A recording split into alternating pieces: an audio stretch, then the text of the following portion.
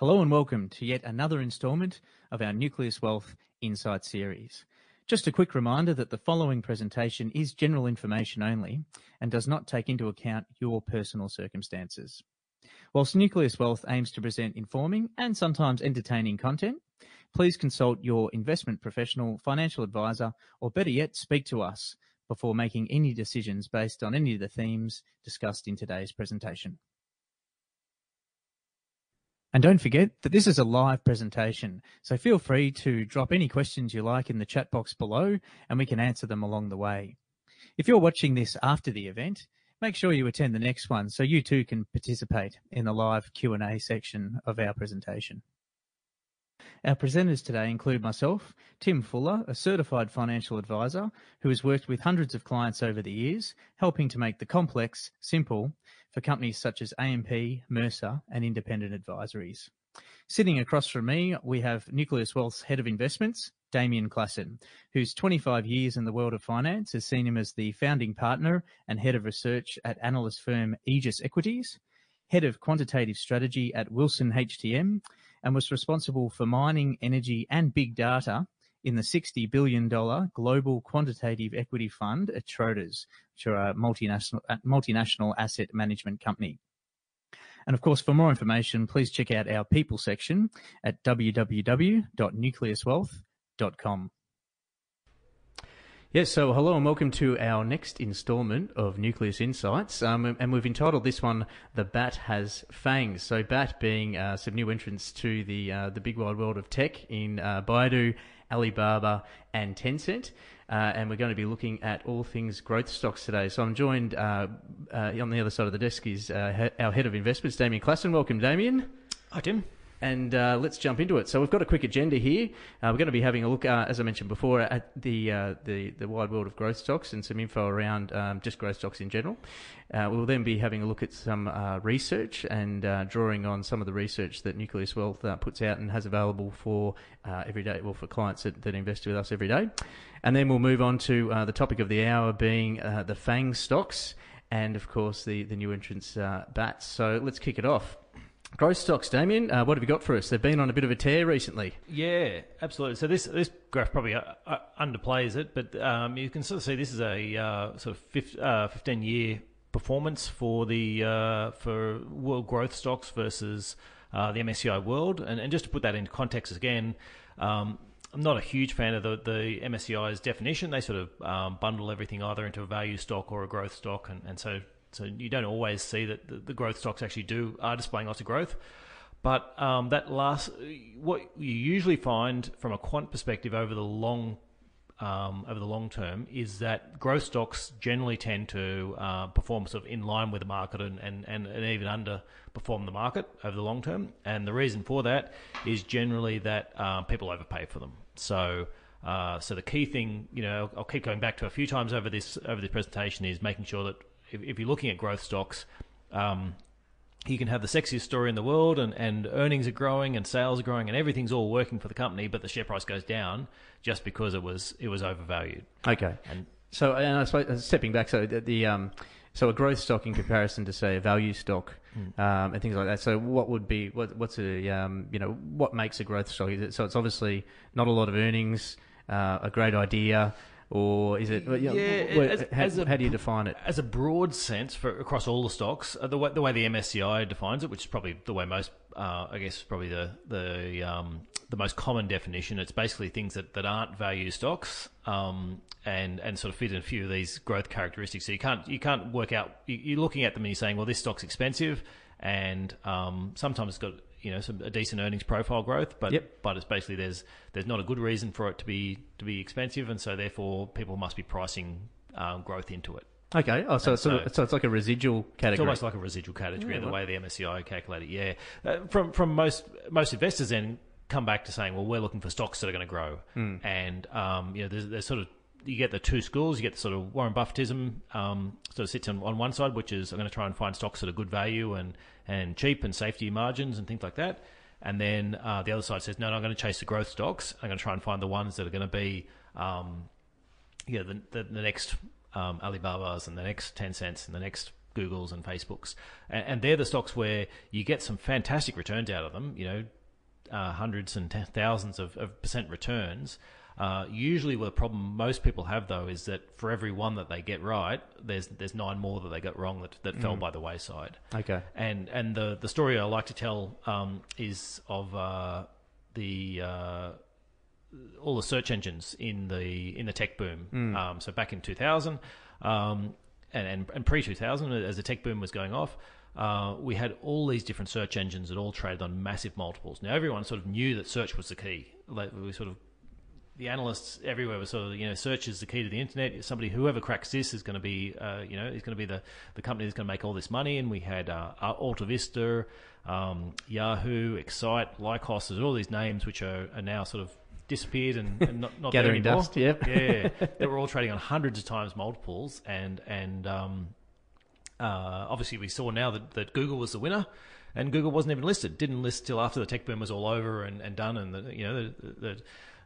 there was sort of 2003, I think it finally actually listed. So for all the fact that people were looking at these companies and going, they were right. Search is going to be the winner, but the actual company that won wasn't even listed at the time. And so you can see where that's an example where people overpaid for this growth that just never actually came. Yep. And they got the call right in terms of, yeah, they were right. As we can see from Google's valuation, is you get search right and the world's your oyster, but finding those companies is more difficult than you think. So people tend to overpay for ones that they think are going to make it. Yep. And then, so in the long term, they generally tend to lose out. Okay, sure thing. Oh, great example there. Now, coming back to, so the last little bit of this, we can see that on this chart. So there's basically, for 15 years, it's either a little bit underperformed, but basically performed in line with the world market. But this last year or two, we've really seen this divergence where growth stocks have taken off. Now, the question there is saying, well, is this a new paradigm and, we're into this, whatever it is, or is this just a matter of, growth stocks running ahead and then they'll pull back and so it's a sort of a late cycle type play, which you quite often see at the end of cycles that the growth stocks are the ones that really take off. Mm-hmm. And that's why we're sort of trying to focus on these stocks this time to say, well, growth stocks don't stay growth stocks forever, and then they eventually merge into sort of higher quality or value stocks. Yep. And so it's trying to pick that right time for that and work out whether this is just a late cycle blow off that you need to avoid these stocks, or are some of them actually worth investing in. And just finally on this chart here, that obviously we can see that the growth stocks have underperformed in the GFC, whereas obviously now in this sort of new normal, heady market conditions that we find ourselves in, they're significantly outperforming. What's the flip side? So they were just that the growth stocks were not backed as hard as the other sort of parts of the market. The residuals weren't looked at before the GFC hit, or usually they were the stocks that were actually that were the high flyers running into the GFC, the ones that had the most leverage to the growth we saw. It is also interesting. The other bit is that line sort of goes from financial crisis happened in 2008, and the market's up sort of whatever it is, 200 times, 300 times since then, and over that period, growth stocks were actually pretty much performed in line for pretty much that entire time, except that last little period. Yep. Okay, sure thing. Fantastic. And so I guess given this last little period, is it now too late in the cycle? Late. Yeah. So this is just showing quickly the types of numbers you can expect in some of those. So you get a much lower dividend yield, almost, not quite half the dividend yield, but close to half the dividend yield. You pay up a lot more for these companies. So the price to earnings ratio is sort of 25 times versus 19 times in the broader market. And then if you look at forward PEs, so what we're expecting next year, you're still talking to 19 times versus 15 times for the broader market. So certainly, more expensive. And then the question now comes down to, is it worth it? So for some of these, if you pay up, and there will definitely be a number of companies where paying higher multiples for these companies will be well worth it, because they'll grow so quickly that you won't care that you overpaid slightly in 2018, because by 2025 it's doubled or tripled. But the lesson from history is, for every one of those you find, there'll be another whole bunch of companies that you just way overpaid for and never got anywhere near the growth that was expected. Or disappeared. Exactly, yeah. So for me, it's about saying it's not, and also for some of these, it's not whether the company's going to be successful, it's just that it's already priced for success. Okay. And so there are a bunch of companies out there where they still will double their profits and they'll double their sales and things will be a lot better in a few years' time than what it is now. But if that's already priced into the share price today, you don't make the money over the from share price appreciation over the next few years. Okay, sure thing.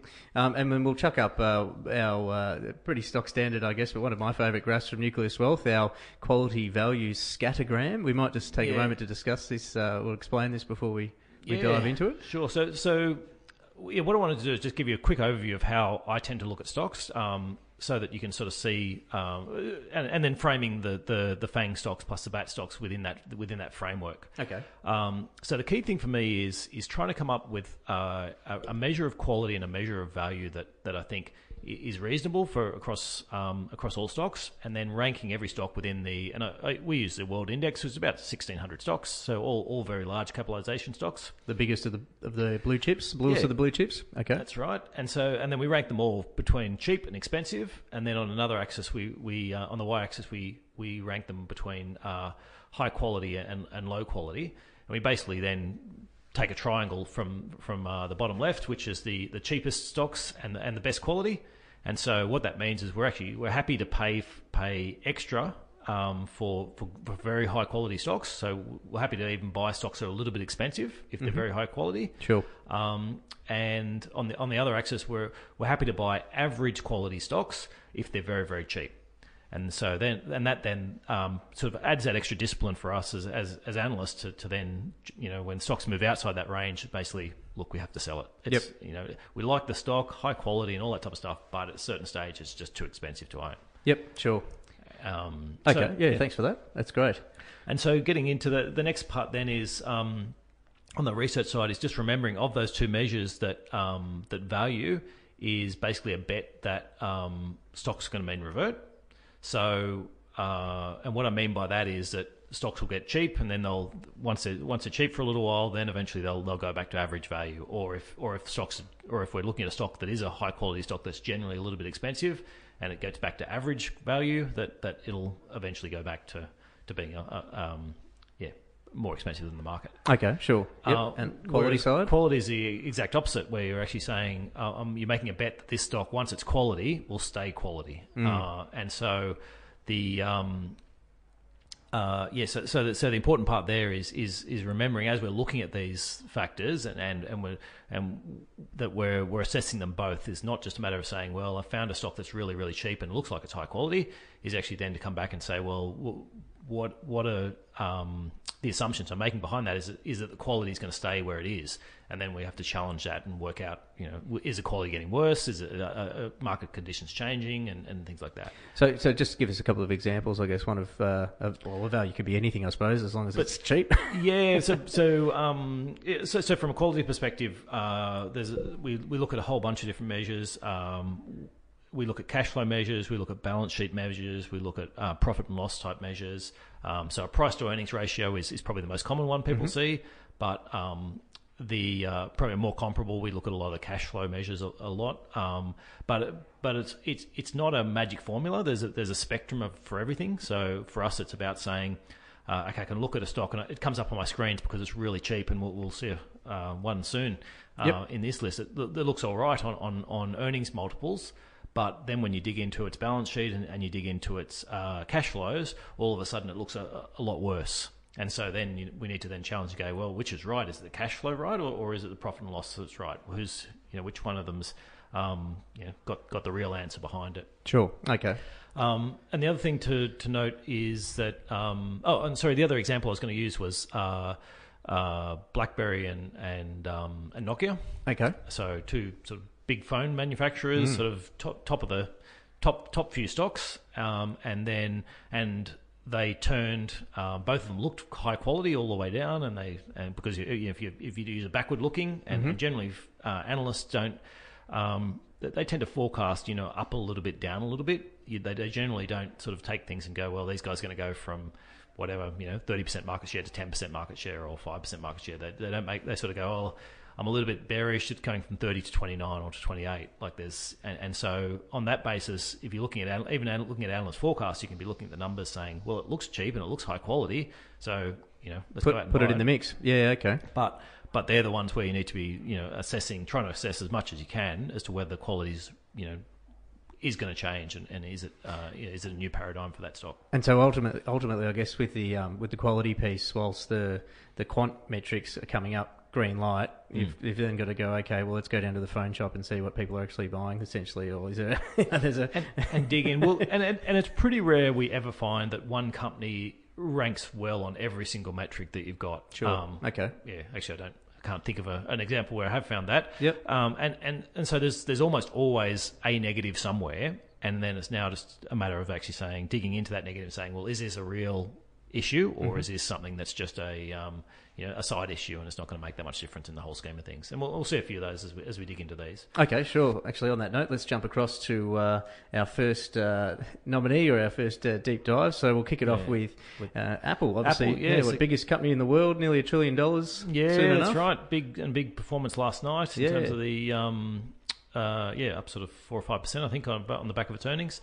Apple for me is an interesting one in that it's actually not that expensive. It sort of sits on a roughly an average value in terms of where it sits, and it's quite a high quality stock. I've got up a bunch of different charts on these slides, and for anyone who can't see them, basically what I do is show distributions of all the stocks in the market. And where they sit, and then where Apple sits on each of those metrics. So we've sort of got a quality measure where it ranks very high quality, and a value measure where it ranks as sort of average value. Then I break those down and look more at why is it good quality, and it tends to be because the forecasts are looking quite good, and the trends in growth all looks pretty good. They've got some excellent returns in terms of return on equity and return on capital and things like that. The quality of the earnings is quite good, so they've got quite high margins. Mm-hmm. Yes, I can attest to that. Every time my wife walks into an Apple store, that's right. And we also had we recently started a developer here who's got Apple stuff, and it's every cable costs 3 times as much as the tell me about it, the equivalent cable. Yeah. But anyway, so. The question for me, the big issue for me for Apple is, will it turn into a Nokia / BlackBerry at some stage? Now, I don't think so, but that's the key thing we're sort of always watching with this. So Steve Jobs is obviously no longer with the company, and the question about has it still got its vibe and things like that. There is certainly weak demand if you're counting handsets for the iPhone X compared to other ones. Okay, but it's way more expensive than what you've seen, and so for me that's actually a pretty decent trade-off for Apple to be making, is to say, well, we can either try and sell as many handsets as we possibly can, or we can try and carve out a niche for ourselves and be the premium player, charge a lot more than others, and take this extra margin for it. It's sort of the golden rule of business, isn't it? You do less work, but you charge a lot more, and then for what you make a lot of money. Yeah, well, but I think as well, there's a spot for everyone, if you know what I mean. Like we'll look at Amazon later, which has chosen to take I'll sell as much as I possibly can and take very low margins on it. Yep. Whereas Apple's taken the side of, okay, well, let me sell a little bit less and take some higher premium margin. And I think for Apple that is a good strategy. So the key for me will be watching to see what they manage, where they start to lose some of that quality. That's where we're element, sort of the key element, saying, okay, maybe it is time to sell. At the moment, happy and probably not out there buying more of it at the moment. It's I think it is the largest stock in our portfolio. Done well, but it's one of those ones where I'm not keen to chase it. Okay. On the negative side, you can see anyone who's looking at the graphs, looking at the value side, it sort of rates average as value. Now that's for a couple of different reasons. Firstly, on a value versus industry, it actually looks not too bad. So it is relatively cheap compared to its peers within the industry, mainly because that sort of its industry is a little bit expensive. Mm-hmm. The key negative though is its value versus its own history. And so if you skip to the next graph... I might just quickly say for those that are listening on the podcast to come and we'll set up some PDFs of these slides. These are actually all taken from our client portal. So for current clients of Nucleus Wealth, if they obviously most people own Apple in our portfolios, they can actually click on Apple and bring up this analyst report. Just sort of throw that in there. But yeah, we'll jump across to the next one, Damien. Yeah, so the bottom chart here, I have Apple versus the S&P 500 for price to earnings ratio. So just one of the many valuations we look at, and we can see it's trading at about 0.9, so basically 10% cheaper than the market. However, it has traded a lot cheaper over the past sort of 3 years. So it's sort of at the top end of its range. So that's where I'm saying, from that perspective, It looks average value on most measures, a little bit cheap on a few measures, and the key negative is it is more expensive it's more expensive to buy Apple relative to where Apple's been trading for the last sort of 3 or 4 years. So okay, yeah, I get it. And the other negative I've got on the top chart is this is one which I tend to look at. As a rule, one of the first things I look at is this, what I call the EPS forecast history. So it's a very busy chart, but what it's showing is there's a red line there which is showing the next 12 months worth of earnings. So it's basically a rolling 12 months. Sure. So every day you get one more of next year's earnings and one less of the prior year's earnings, and it sort of rolls forward. It also shows a transition of analyst forecasts, and so that's done from analyst forecasts. It also shows a transition of those forecasts on from 2000. You can sort of see a 2017 earnings and then 2018 earnings, and they're the very, very light lines. And so it's basically taking a little bit more of one and a little bit less of the other, and gives us this trend. And what I like to see in that is where is that trend going, and how volatile is that trend. So Apple's earnings are actually a bit more volatile than you might think, and especially from an analyst perspective, it's actually relatively hard to forecast. It's not uncommon to see analyst forecasts change by 20, 30, 40% over a year in terms of the numbers they're expecting. And you can see in that over the last sort of 10 years, there's been two pretty big humps and then down in terms of the earnings. So where analysts have basically expected a lot of earnings, and then those earnings haven't eventuated, and we've seen a lot of downgrades, and then off it's gone again, and then another, and then got in front of themselves again, and then downgrades happened. And so that is the issue. Part of the reason why Apple does trade a bit cheaper than a lot of the other stocks is because there is a lot of uncertainty in terms of the earnings, and analysts haven't tended to be that good at coming up with forecasts that the company then meets. Okay. They can get 10-15% in front of the actual earnings before pulling back. So so it's just sort of one thing to I guess the Apple earnings aren't as steady as what we see elsewhere. I've got Google and Facebook together just because I tend to think of the two of these as direct competitors to each other in that advertising space, and very similar in terms of their drivers. So they're both selling advertising in different ways, but they're both selling advertising, and so very similar companies. And sorry, just to put that in context for Google. So Google is the so the stock is now called Alphabet. Alphabet, yep. Yeah, and it owns Google, plus it owns all the other sort of things it's doing, the self-driving cars and Nest and a whole bunch of other sort of home automation type things, and YouTube and yeah. Shout out to YouTube. Shout out to YouTube. That's right. We're broadcasting on today, but anyway. So looking at Alphabet, yeah. So both Alphabet and Facebook rate as very high quality. They both earn great margins. They've got high returns on equity. They are quite steady in terms of the earnings you get out of both of them. Obviously, we're seeing a big wobble from Facebook last week, where Facebook fell sort of 20-odd% in terms of the share price based on analysts pulling back the numbers. But what it was about analysts pulling back from sort of 35% growth to 20-something% growth. Sure. So yes, it's bad in terms of the big picture of it's terrible that your earnings have been downgraded by so far, but when you take two steps back and go, well, the company's still growing 20% per annum, it's not a sad story. Yeah, gotcha. I think that the thing for both those stocks for me is they are is sort of shown on this next page. So I've got a chart here which is just showing some of the advertising spend, PC versus TV versus mobile, and it's over sort of like 15 years, and so it's remarkable, isn't it? Yeah, the 2000s, sort of 90-something% was on TV, and now we're back to sort of under 50% and still shrinking. And falling fast. Yeah. And so the question for me is, for both these stocks, there's individual issues in terms of you're saying, okay, well, there's privacy issues with both companies. There's antitrust issues with both companies. There's and that could be quite a big one, though. Do you think the governments love a bit of antitrust every now and then when they're dealing with a superpower, vis-a-vis sort of Microsoft in the past? Yeah. Europe and the treatment of Google. Absolutely. Yep. And I guess to put some of these into context as well, yes, it's an issue. Yes, there are individual issues.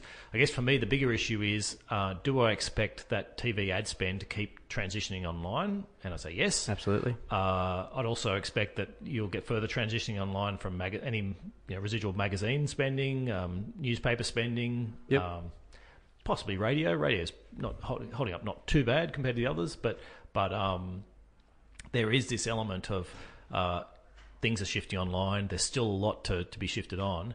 And the question, once you're going online, is, okay, I've just taken $1 million out of my TV budget because people aren't watching as much TV anymore, and I want to put it online. Who do I give it to? Netflix isn't showing ads, so I'm not giving it to Netflix. Where do I stick it? Yep. And outside of going to sort of a whole bunch of smaller players, the default for most people is Google and Facebook. Yeah, absolutely. And so for me, it's a question about, it's a rising tide in that market. We've got two boats that are sitting on there, and whether the boats have their own issues, and you need to make sure the boats aren't ending up with holes in the bottom and all that type of stuff. Yep. But generally speaking, that market is very attractive to me. Yep. And there's no other boats. there's the rest of the boats are pretty small. Yeah, sure. Yeah, you got a few rowboats around, and then you got a couple of yachts. Yep. And so it's a question about, do I want to try and I think I've probably taken that analogy as far as I can without. So for me, both those stocks is a question about saying now, high quality, not particularly cheap, but obviously Facebook is a lot cheaper than it was last week. Yeah, that's right. Start of last week. So from a Google perspective, would Google be a little bit safer because of the diversification factor? In a sense, Facebook obviously, it was a headline figure, and there was a lot built into it that then came rushing out. Would that sort of sit on the same? Facebook doesn't have a driverless car sort of division. It doesn't have all these other areas that it's. Yeah, Google R&D. Doesn't make much money from all these other ones. It does have a bit of diversification, but Sure. but what Facebook does have is Facebook's got some other platforms that are sort of Instagram and the chat one, which is completely escaped me. WhatsApp. Yep. That are actually quite successful, and so there are other ways. I guess it's not. I'd say they're both sort of not particularly diversified. They both make the bulk of their money from one area, and they've got a few interesting side projects that might end up being something. Yep. So I guess still roughly can be looked in the same through the same. I mean, lens. certainly we've got more Google in our portfolio than what we do Facebook. We've actually only just recently bought Facebook. Funny when it falls 20. Yeah, that's right. So just an attractive look. I mean, we had a pretty close look at it in earlier on in the year when all the stocks took a big tumble, and there was the Cambridge Analytica stuff came out, and didn't end up buying it then, not because we had any particular concerns about it, more just because there was so much stuff that was sort of had fallen, and it was a choice of what to buy at the time. Yep. But so for mine, Facebook has got it's also doing a bit of stuff in the TV on the video streaming side, which I'm quite interested in seeing whether they can actually grow something in that area, because that's, to me, the next biggest issue for both these guys is if you've got a Netflix and Google's got its YouTube, and Facebook's obviously shows a lot of very short videos, and is now trying to show longer videos. Is that, you know, do we see that more advertising dollar ends up on some of those? Yeah, okay, sure thing. And I guess, fascinating new side project I saw with Facebook is they're looking at getting into the dating scene, which is interesting because we've got some young blokes in our office and they seem to spend a lot of time on another dating app. So there's market share to be taken there. And of course, the flip side of meeting up with a lady is then is then watching some Netflix. So maybe that's a good segue to shift across to Netflix. Into the next week. Yes. Anecdotal evidence that I'm sure that there's plenty of opportunity there for Facebook. Okay, so Netflix doesn't look as good on either quality or value under my measurements. I think there's other people that come up with much better valuations, and so what that means for me is it sits sort of in my upper right hand corner, which is not cheap and it's not good quality. It is growing its sales quite quickly, and it's a great product. It's the cheaply priced. It's people are signing up, all over the world to get access to it. So it's got lots and lots of positives in terms of growth. It's the earnings side that's very hard to see for me. Okay. And so the question there is, they are sort of they're not a huge. They're certainly a big player, but they're not sort of the biggest in the market. They've got Google and Facebook both with very profitable divisions, which are helping to fund their video sides. They're also, fighting against all the people who are trying to keep their existing revenue streams. So you've got all the major media companies and major studios and things like that saying, well, we're not going to let you have this content, and we will let you have this other content. So those guys are sort of in two minds about, yes, I'd like to sell stuff to Netflix, but sure, I don't want to become beholden to them and lose out, and see them producing all their own stuff. And so maybe I'll better withhold some of my library so that I can stick it on a different service. There does seem to be a bit of that around, though, doesn't there? When you scroll through Netflix, it's quite binary between, to the point of where there's sequels of some movies and not the originals, which right, drives me insane because I look around for the original, but I think it was made by, or perhaps licensed through a different arm, and those guys aren't good friends with Netflix, so therefore, Yeah. But anyway, Anchorman, I'll throw that one in there. If you don't try and watch that one on Netflix, but anyway. Yeah, very good. And so it does sit in that top. So that is effectively uninvestable in terms of our model. Would that in terms be right? of our model, that's right. Yeah. So you basically got to and it's not uninvestable from for everyone, but from our model it is, because we can't see the value and we can't see the quality within it. Sure. You can see where, and it's priced for success that hasn't actually occurred yet. So they're the ones where people have to make the decision is, no, I think these guys are actually going to beat out all the other movie studios and the media companies, and they'll manage to get away from YouTube and whatever Facebook's trying to do on the internet, and these guys are going to be the king. And if that's your view, then there's probably an argument to buy the stock. Sure. I would argue it's already priced as if it's going to be in that spot, and, sure, and I don't think it's as certain as that. And so, one of the key things you got to try and work out is, with this company, if you flick to the next one now, apologies for this, that I've put up a slide of figures, numbers, well which done. Nobody ever wants to see. But the key behind that is you look at the I've got like an income statement where you look through and you look at the sales and you go, yeah, sales are growing quite nicely. You look through the earnings and you go, well, they're making money out of this thing, so that all looks pretty good. Then you get to the cash flow part and you say, well, just a minute, how come they're making a profit but their operating cash flow has been negative for the last few years, and analysts forecasting that it's going to keep being negative? Okay. And then there's CapEx as well on top of that. And that's the part where the biggest issue that sort of all my models have with Netflix is that you need to make this assumption about how to value the content. And they're basically saying, well, we'll spend some money on content. We'll then, some of that will expense in the current year. A lot of it will stick onto our balance sheet and we'll amortize that over time. Sure. Because it's this asset. We've just filmed another one of Stranger Things, and that's a great asset, and it's going to sit on our balance sheet, and that's going to be worth lots of money to us for years and years and years. So It's an interesting question. I tend to fall on these bits as, look, show me the cash. I'd like to see real money coming in, and the fact that you don't need to keep gearing up every year. Yep. And TV programs, some of them you can spend a lot of money on and make nothing, and other ones you can spend very little on and make a fortune out of. Absolutely. So, yeah. The actual cost of making it may or may not be that relevant to how you want to account for it. Yep. So okay. So Netflix, if you like the sales growth and you like reported profits, then this is a stock for you. If you like cash flow, then you better look elsewhere. Sure. Okay. Very good. Yeah. Again, not a reflection upon whether they be the winner or not. It's more just that they're already priced as if they're going to win. Fair enough. No, that makes perfect sense. Okay, so and now we're rolling into the other A in the other A. That's stocks, right. Amazon. There we go. Get it right finally. And once again, we've got our graphs up from our analyst reports that are available through the Nucleus Wealth Client Portal. Yeah. So the thing for Amazon is it's not good value. So it is very expensive on a whole range of measures, but it's always been expensive. The reason why it's always been expensive is because it keeps its margins very low on the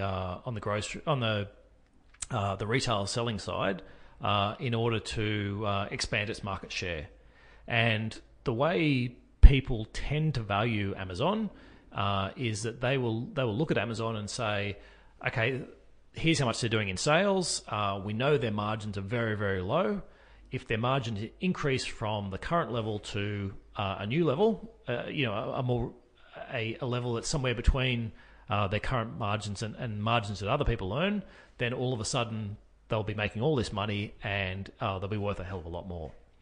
So the question is, is that true or not? And so for years and years and years, we've seen that the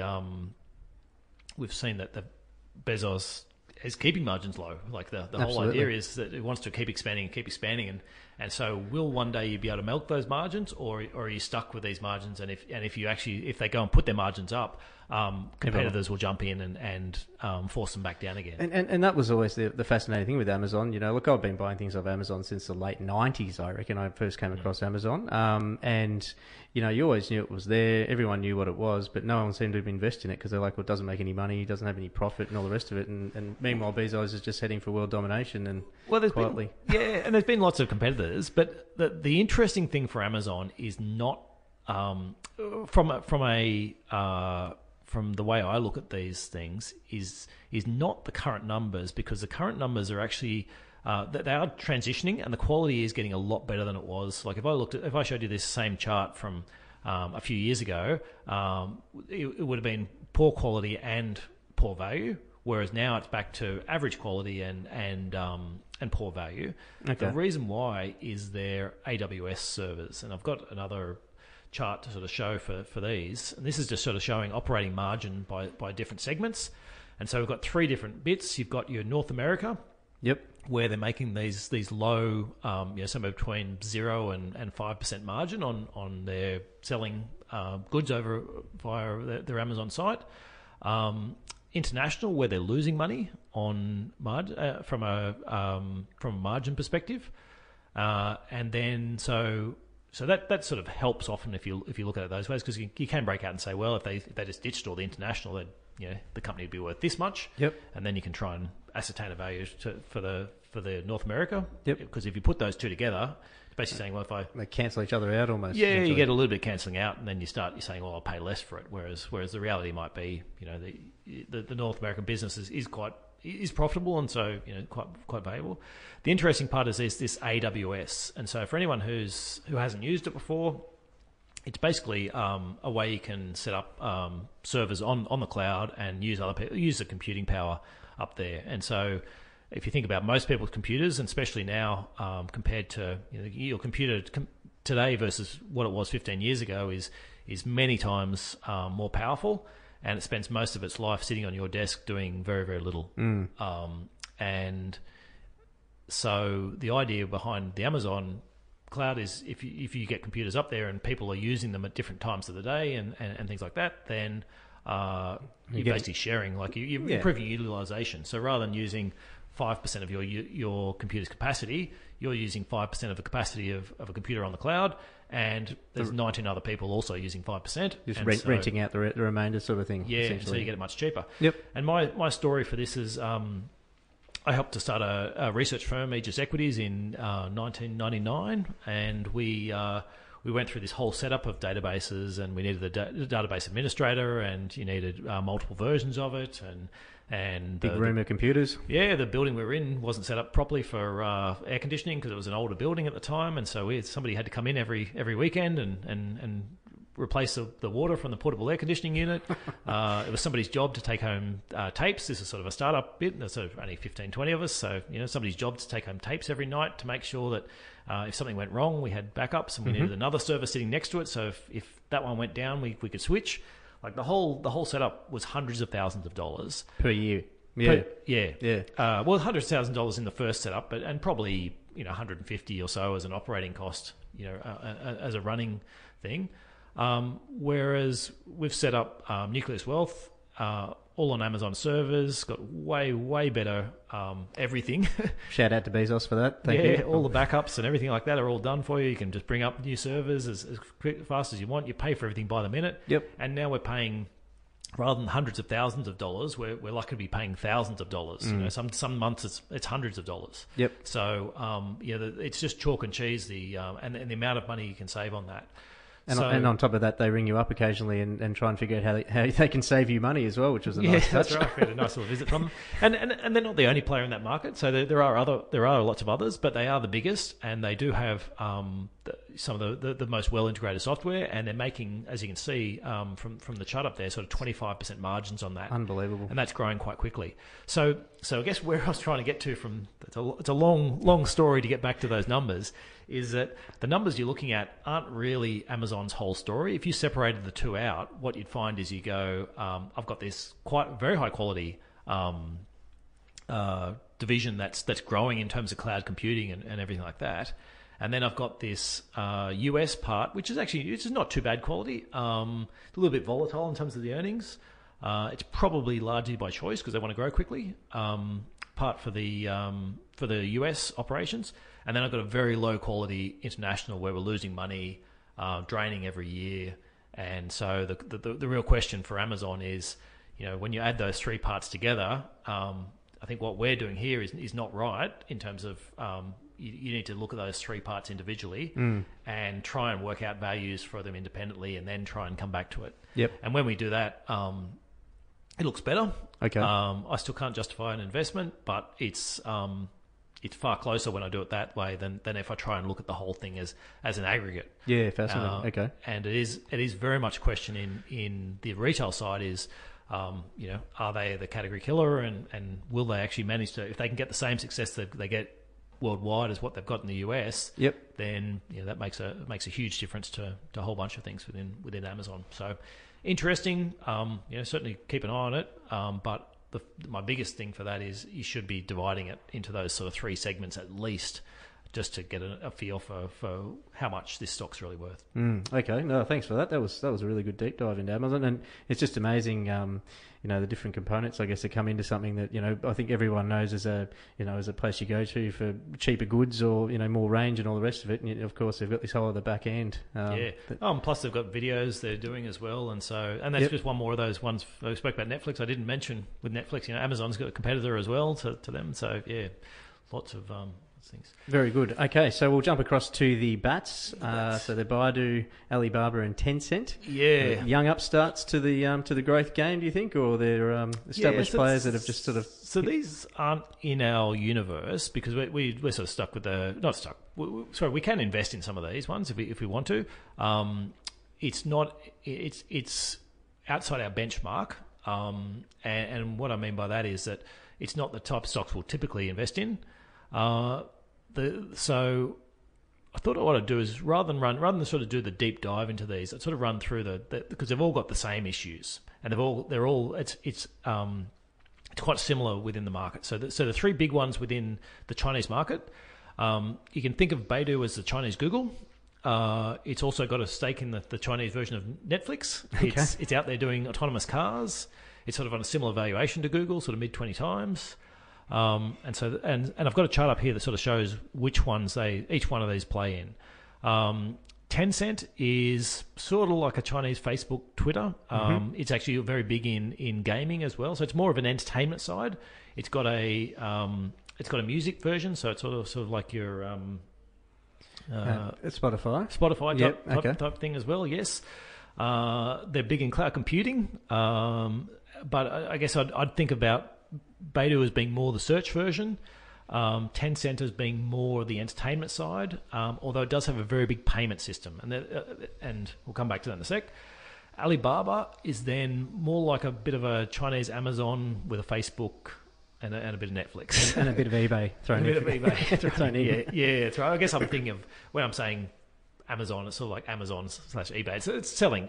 Its main one is digital commerce, I guess, is where it certainly started from. Yep. Is selling things and being an intermediary. Yep, being a shop, essentially a shop front like eBay. Yeah, but it has expanded that into all these other areas. So as you can see through this chart, they've all got a little bit of video streaming. They've all got a little bit of search.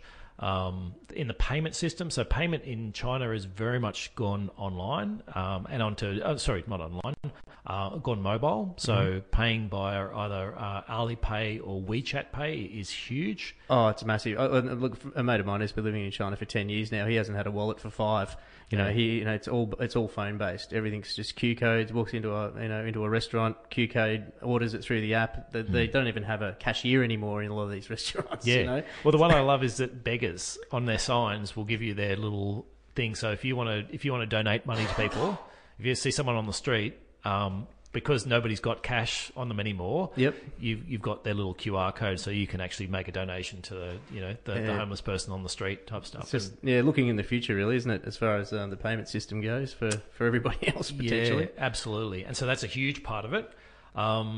And then the digital commerce. They've all got mainly Alibaba, but also Tencent's got a little bit in that area as well. So they're all very interesting and all very exciting, but the key bit comes down to all these guys is, can they expand outside of China? And to date, they haven't been successful. Tencent's had the best one. They've got a big part of Fortnite, which if anyone has a teenage child, they will know about Fortnite. That's where you lose your teenage child to for hours and hours every week. Yep. Anyone who hasn't quite seen it yet and has kids, it's coming very soon. Free childcare, everybody. No. Yeah, that's right. At a price, perhaps, but anyway. Yeah, that's right. So X that though. There are lots of issues in terms of what they're trying to do. So I think there hasn't been much take for people to search on any of these search engines yet.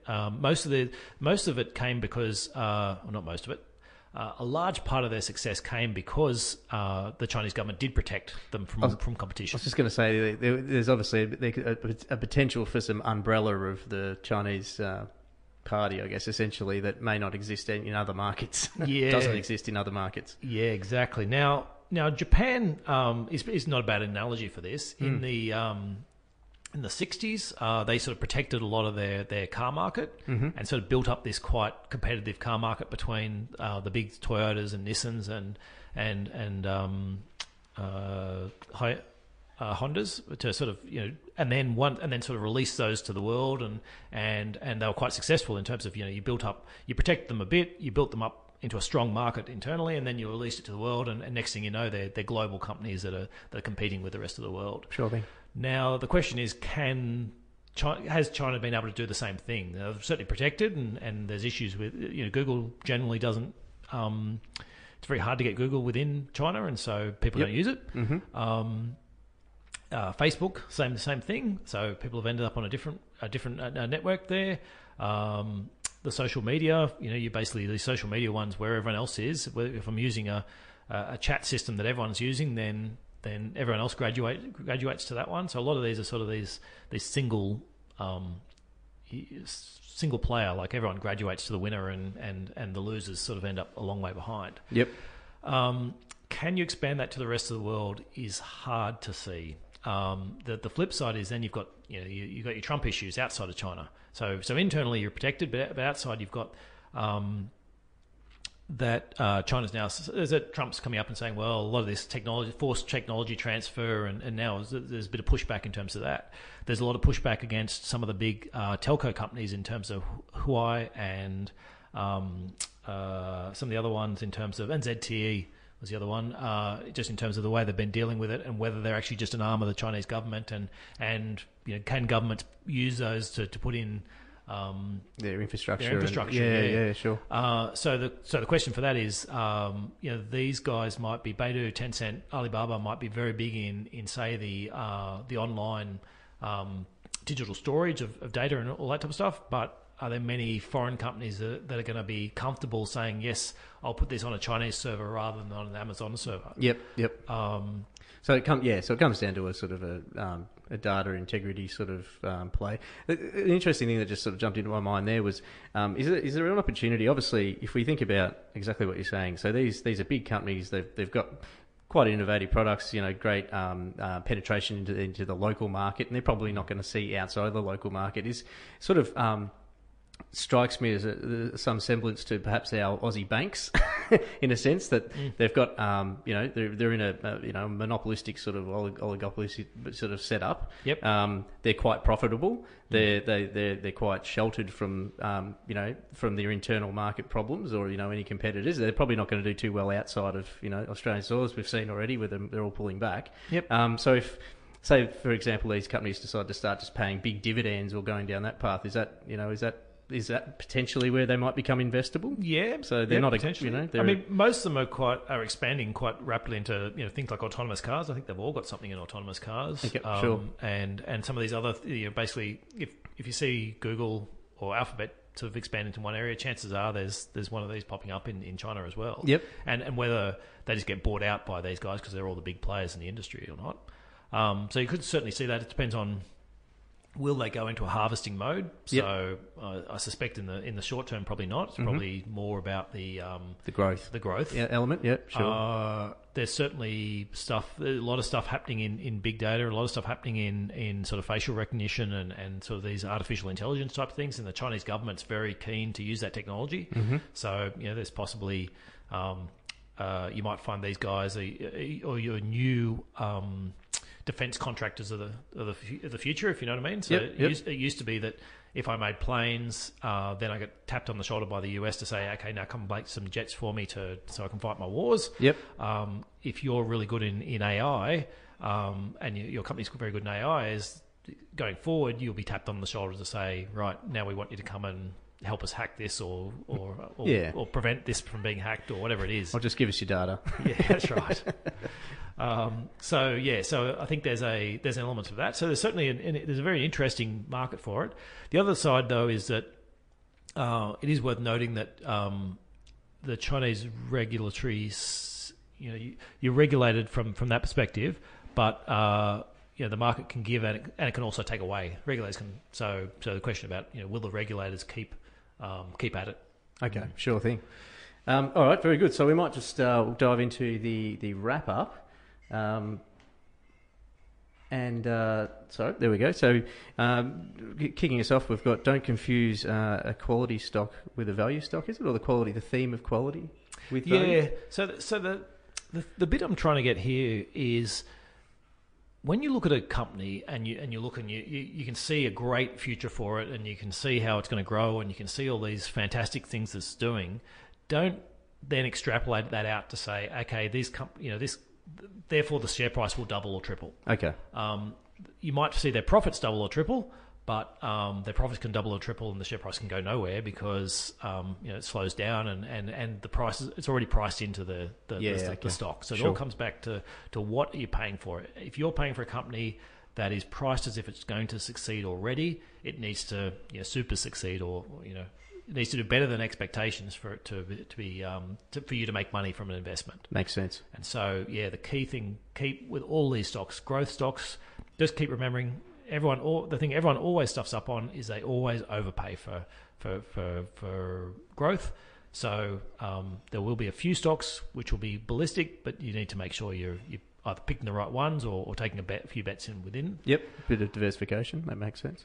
And then trying to come up with this idea of this margin for safety that if I can look at a stock and go, and that's been the case for Apple for the last few years, in that we've been looking at Apple saying, well, okay, if it's trading on sort of between 10 and 15 times, so well below what the market multiple is, and I can get access to this Apple, and I can buy the stock, and even if earnings slow down or it goes back to just a normal company, then I'm actually happy with that as an investment. I'm not sort of buying it because I'm expecting it to shoot the lights out. Yep, that makes it a lot easier. Okay, and so I'd be looking at those. My broad brush of the fangs is to say, well, look, Apple's got a little bit of margin of safety. The big issue with Apple is, will it turn into a BlackBerry or Nokia where one day it's the king of the world and the next thing nobody wants it anymore? Yep. So that's your key one to watch for Apple. In terms of your Facebook and Google, it's all about that advertising spend for the, making sure they don't stuff up really badly within their own markets, so they get regulators or people breaking them up or taking things away from them. But will they keep getting into that whole rising tide of more and more money shifting online and just ending up with them because there's nowhere else to spend it? Yep.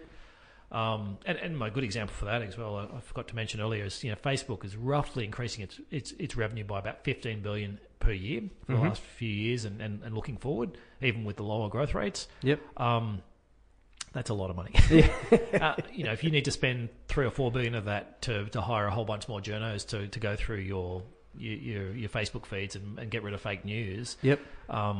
You've got a bigger journalist force than most of the newspapers put together in combined. The world. Yeah. So So that was our Facebook and Google, and then we get down to Netflix, which is in a tough area. You've got to make an assumption that they're going to be the winner and they're going to get away from a lot of these other bigger players. And then Amazon, separate it out, make your assessment on those individual assets, because all lumped together, I think you're getting a distorted view of what's really going on at the underlying levels. Fantastic. Okay, very good.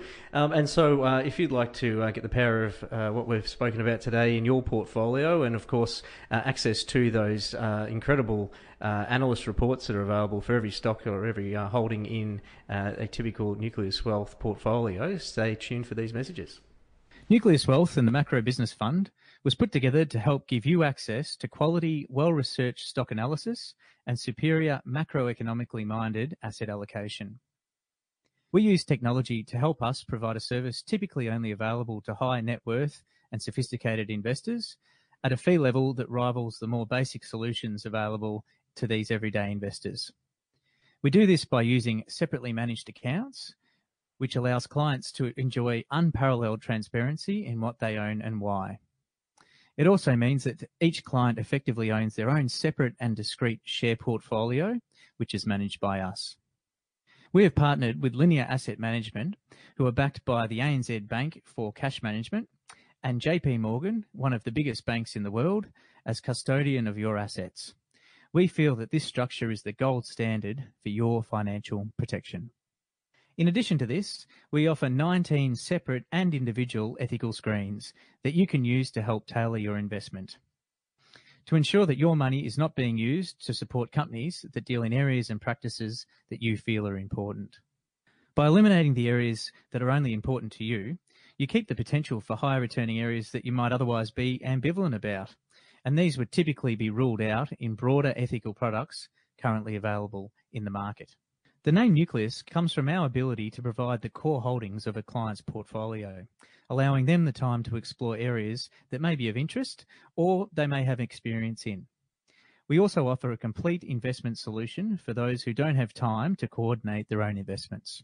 Our investment team has decades of experience in world markets, and we have access to a global team of stock analysts. By removing the layers of middlemen that typically sit between your money and the markets, we've been able to reduce fees and provide unparalleled transparency in the solution we provide.